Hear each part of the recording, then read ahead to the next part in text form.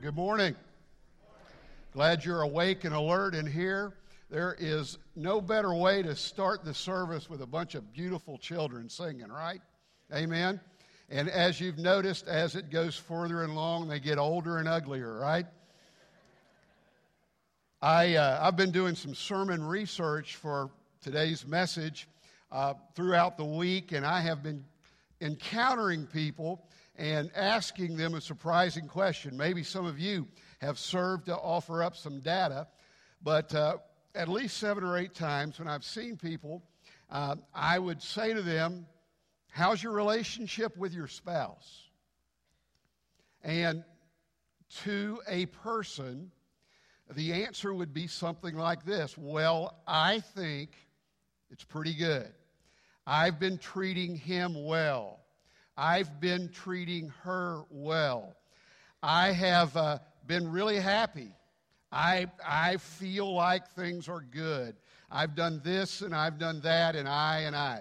And isn't it amazing if you stop and think about it, if I were to ask you that same question today, how's your relationship with so-and-so, that most of your answers would start with that little word I? Because when we think in terms of relationship, we think about, number one, what we're putting into it ourselves. Number two, we think about what we're getting out of it. And it's interesting that when we talk about God, that our relationship with Him seems to be based on our performance at any given time. If I were to say, how are things between you and God, you might answer me by saying, you know, not bad. I've been doing a pretty good job being a Christian lately. Or not bad, I feel pretty close to Him. Not bad, I've been coming to church. I've been there some Wednesday nights even. I've been coming a lot. I've been giving, going, and doing the things that I should do. And I say all of that to say this because the message today is follow me to second place. That most of the time when we think about our relationship with God, we couch it in terms of what we're feeling, what we're doing, how we're performing, and how much we love Him. How much we love Him. But reality says this: when you're following Jesus, what place are you in? Who's first? Who leads? You're in second place.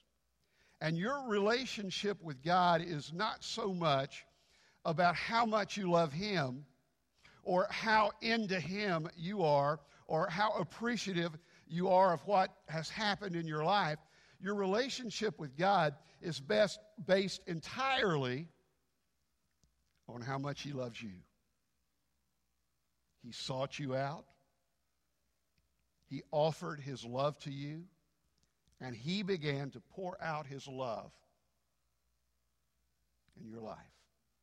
None of us would have a relationship with God were it not for His love, because our love, our obedience, our performance would not be enough to sustain that relationship. Second place, I want you to write this down, means realizing the most important figure in your relationship with God is not you. It's not you.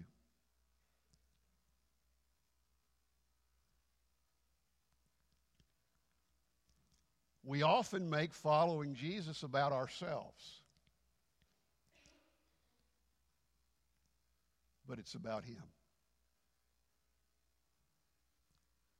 When we think about our walk with Him, it's not where's He taking us, how much is He loving us, what's He doing in our life, what's He sacrificing, what's He pouring out on us, what truth is He speaking into our life. It's about here's what I'm doing.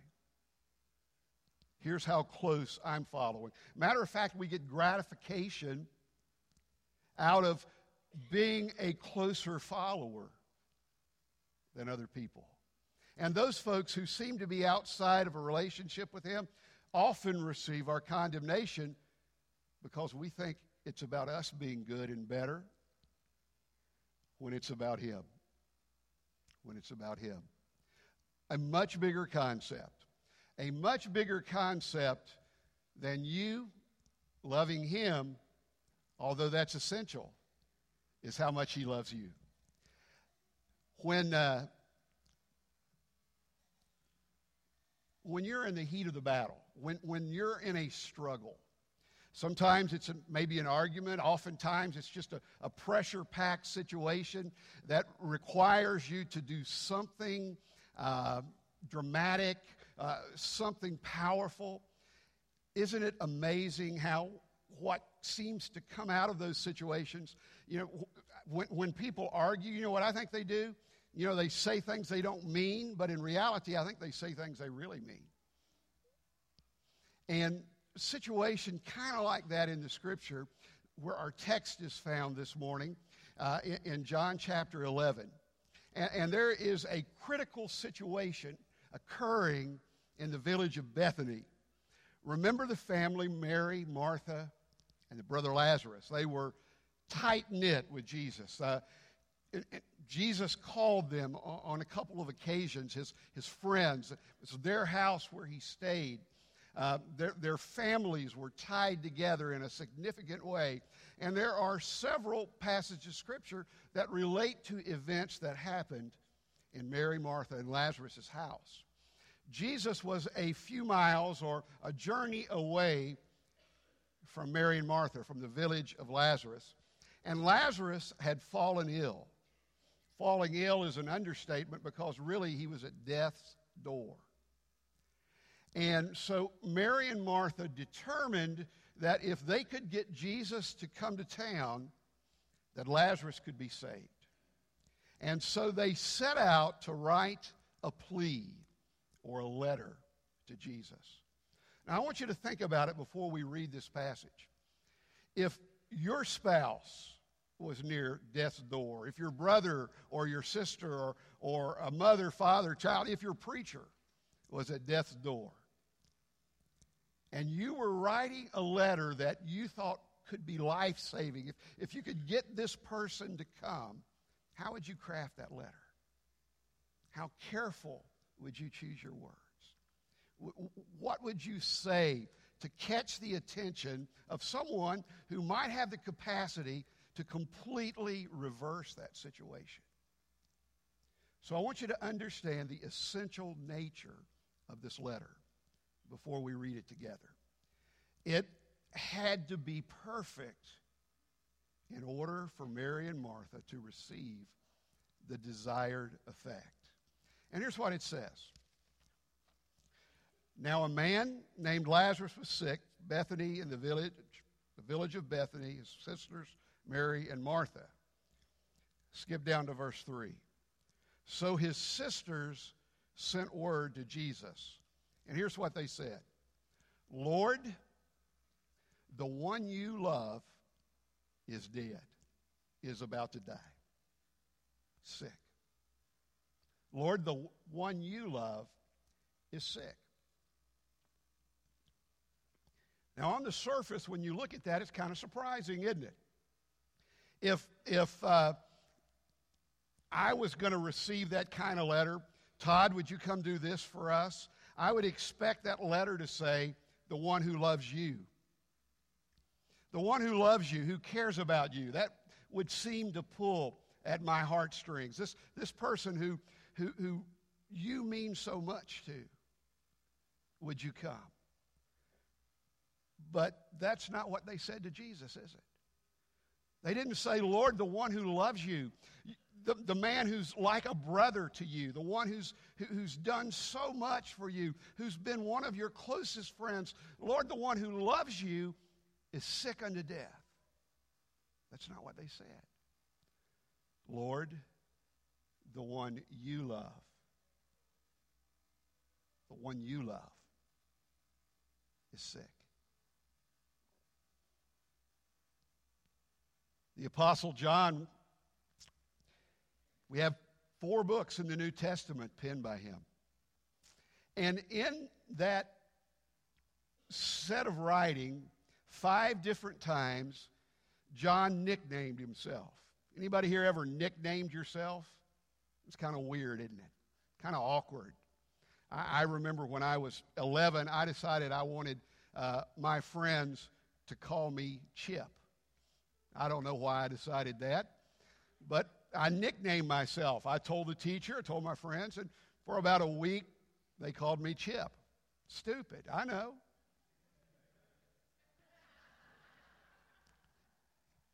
You put yourself out there, sometimes you get it back, don't you? I got over that stage in my life, but John nicknamed himself. You remember the name he gave himself? John, the disciple that Jesus loved. Now, not only is that awkward, that's a little arrogant, isn't it, if you think about it? John, the disciple, 5 times he calls himself that. Can you imagine what the other apostles may have felt? Well, what are we, chopped liver? John, the disciple who Jesus loved. But when I stop and think about it, and I think you'd agree, maybe not just John's nickname and maybe not this passionate plea for Mary and Martha to Jesus, they're not just in a capsule. Because I really believe the whole of Scripture, every line in Scripture, every book in Scripture points to that essential fact that God is in love with you. He's in love with you. That He desires to walk closely, to share life, to lead you, to guide you, to love you. His love is extraordinary and it's extravagant. It is unconditional. There is no other love like His love. And this book we call the Bible.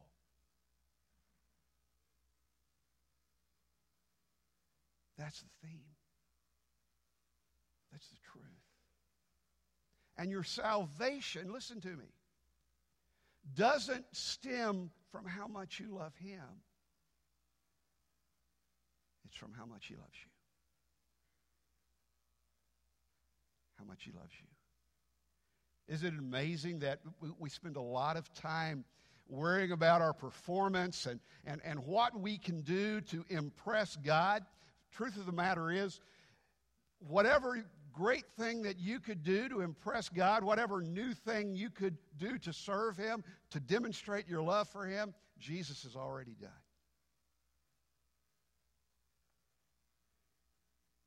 And when you know Christ, when you follow Him, when you're connected to Him, when God looks at you, He doesn't see you. He sees Jesus. Isn't that amazing? John 3:16 says, "For God so loved the world that He gave His only begotten Son." God so loved the world. That's kind of a different kind of love. It's something bigger than we can really understand. So loved. It doesn't just say, for God loved the world, and here's what He did. God loved the world this much, this extravagantly. God so loved the world. God doesn't feel love. God doesn't do love. God is love. God's love. To know Him, to be in relationship with Him, is to be loved in a way that no one else could possibly love you. A bigger concept than you loving Him is that He so loves you. He so loves you. When I think about that kind of love and I try to illustrate it or articulate it, the closest I can get is sometimes you encounter a parent who is just eat up with love, don't you? You might see them at the soccer field or the t-ball field, or you might see them at our cheerleading camp, and everything their child does, they're taking a picture of it, and they're walking up the sidelines or wherever their kid is, and they're saying, that's my girl, that's my boy. Do you see that? The kid can be terrible at what they're doing, and they're still right in the middle of it, whooping and hollering and acting like a fool. Right? You know what I'm talking about? Have you ever seen a parent who's eat up with a case of those so-loves? You couldn't get them to quit loving their child, could you? There's nothing that child could do. And that's how God loves you. Now, some of us have given God a rough time this week, haven't we? We've stretched his love a little bit. Some of you have made it tougher than others, right? Amen? Thank you.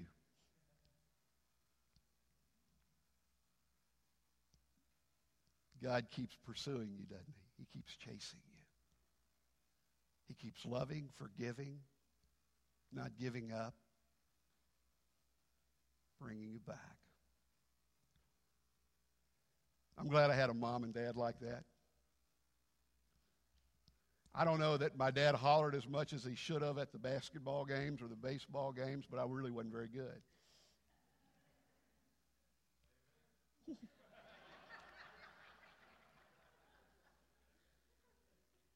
I want you to watch a video. This is a scene from the movie Big Daddy. Adam Sandler, great theologian, right? And Adam Sandler had a child placed on his doorstep. Not his child. Turned out it was a roommate. But he became parent/guardian of this child. And his own father, you'll see in this scene, comes to argue against Adam Sandler getting custody. Some great concepts here. You watch.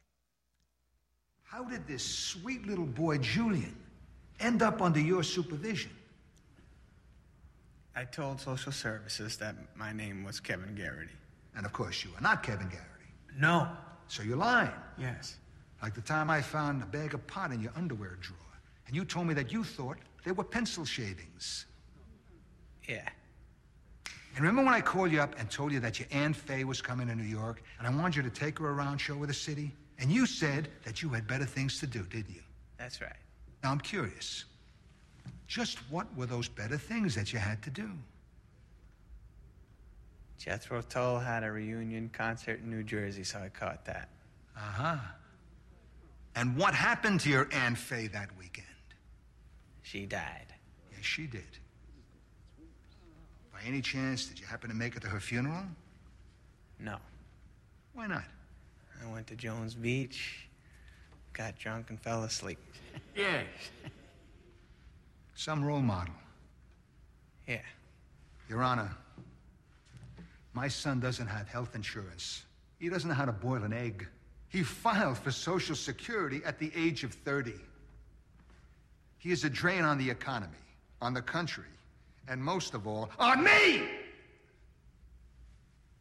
Your Honor, to give this young man custody over another life is not only wrong, it's insane.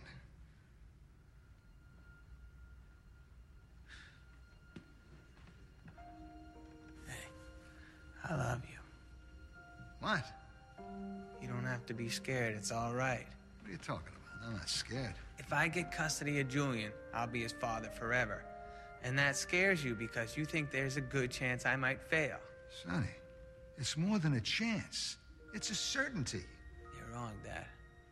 You can be scared that I might get pickpocketed in a bad neighborhood or I might break my leg skiing, but don't be scared about me being a dad because I will not fail at that. I can't. I love this kid too much. I love him as much as you love me, Dad. And I'm gonna give him advice and I'm gonna guide him and I'm gonna be there for him whenever he needs me. I'll fly to New York to be at his court case, even if I disagree with why he's there in the first place. Sonny, you work in a toll booth. Don't be scared about me making money. I am in love with a beautiful girl who makes plenty of it. She'll be my sugar mama. Oh, I gotta get me one of those. I know this is the right thing to do, Dad, because I would die for this kid, just so he wouldn't have to feel 1 ounce of sadness. That's why you're here right now, to protect me, to be scared for me. To be a good father. And that's exactly what I'm gonna be.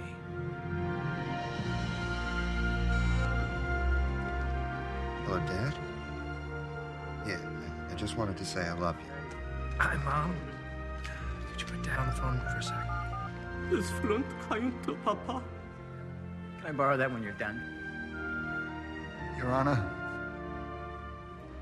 my son deserves this kid.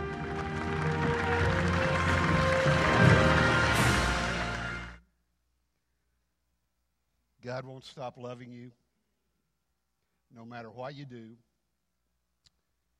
where you go. He will continue to love you even if you refuse to return that love. You can't shake him. I've tried, haven't you? I have tried to just say, God, quit whispering in my ear. God, let me be. Give me some space, right? He won't do it. He won't do it. You see, his love for you is not dependent on you loving him first.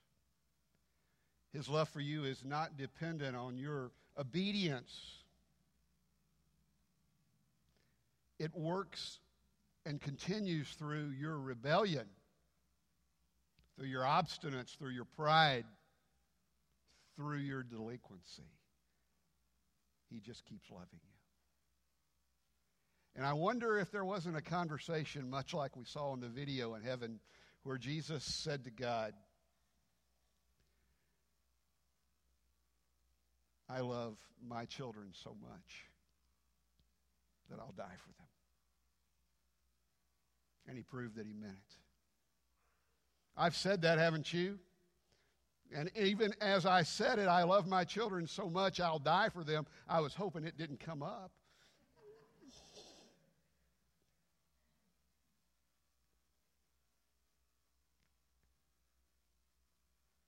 Can you just stop for a moment and think about how much you're loved?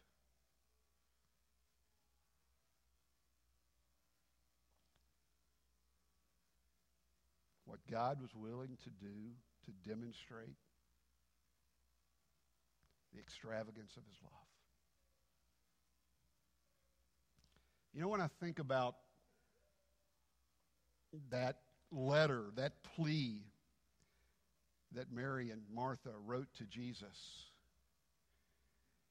truth of the matter is it's not so much a plea as it is a prayer. Wouldn't you agree? A prayer. Lord, the one you love is sick. It was a prayer. It was a tug at God's heart. It was a prayer of, please, Lord, do what only you can do.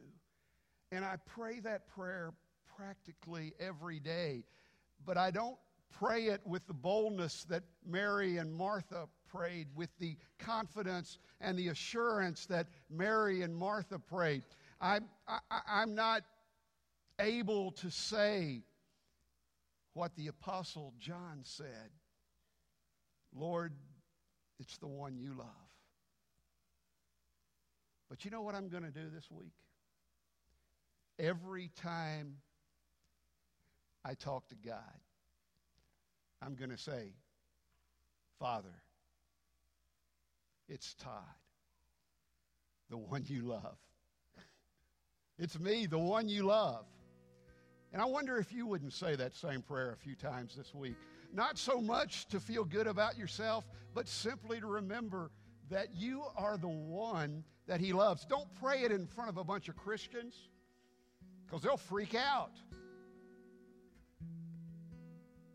But fall to your knees sometime this week and say, God, it's me. I'm the one you love. And because I know how much you love me, because I know what I mean to you, And I know you're closest when I'm hurting. I know you're the healer when I'm wounded. I know your forgiveness and grace when I've been stupid. Because I know that. I know that it's not about my performance, Father. I'm going to quit obsessing over my inadequacies and shortcomings. I'm going to quit obsessing over what I've done wrong or not good enough. I'm going to quit obsessing over not being everything that I should be, because I am the one you love. I'm the one you love. And I know that you'll never stop, and that you'll never give up on me. Thank you, God, for loving me, for giving me what I didn't deserve, and for what I'll never lose, your love. Would you bow your heads with me?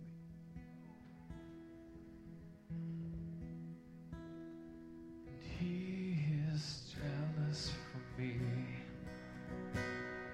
He loves like a hurricane. I am a tree bending beneath the weight of his wind and mercy. When all of a sudden I am unaware of these afflictions eclipsed by glory, and I realize just how beautiful you are and how great your affections are for me. And oh, how he loves us so. Oh, how he loves us, how he loves us so.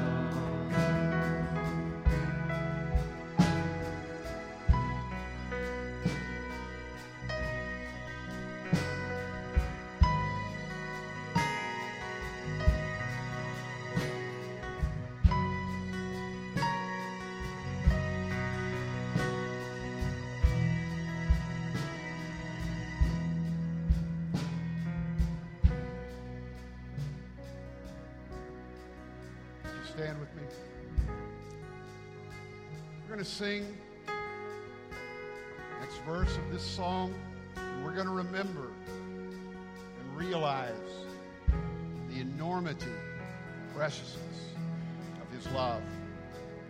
Maybe you need to come to this altar, bow and pray and thank God that he loved you. Loves you when you don't deserve it. Come and share in communion, but don't let this thought slip from your mind. Don't let this powerful moment pass without understanding what you mean to God. Sing with us. Come and respond. He is jealous, and he is jealous for me.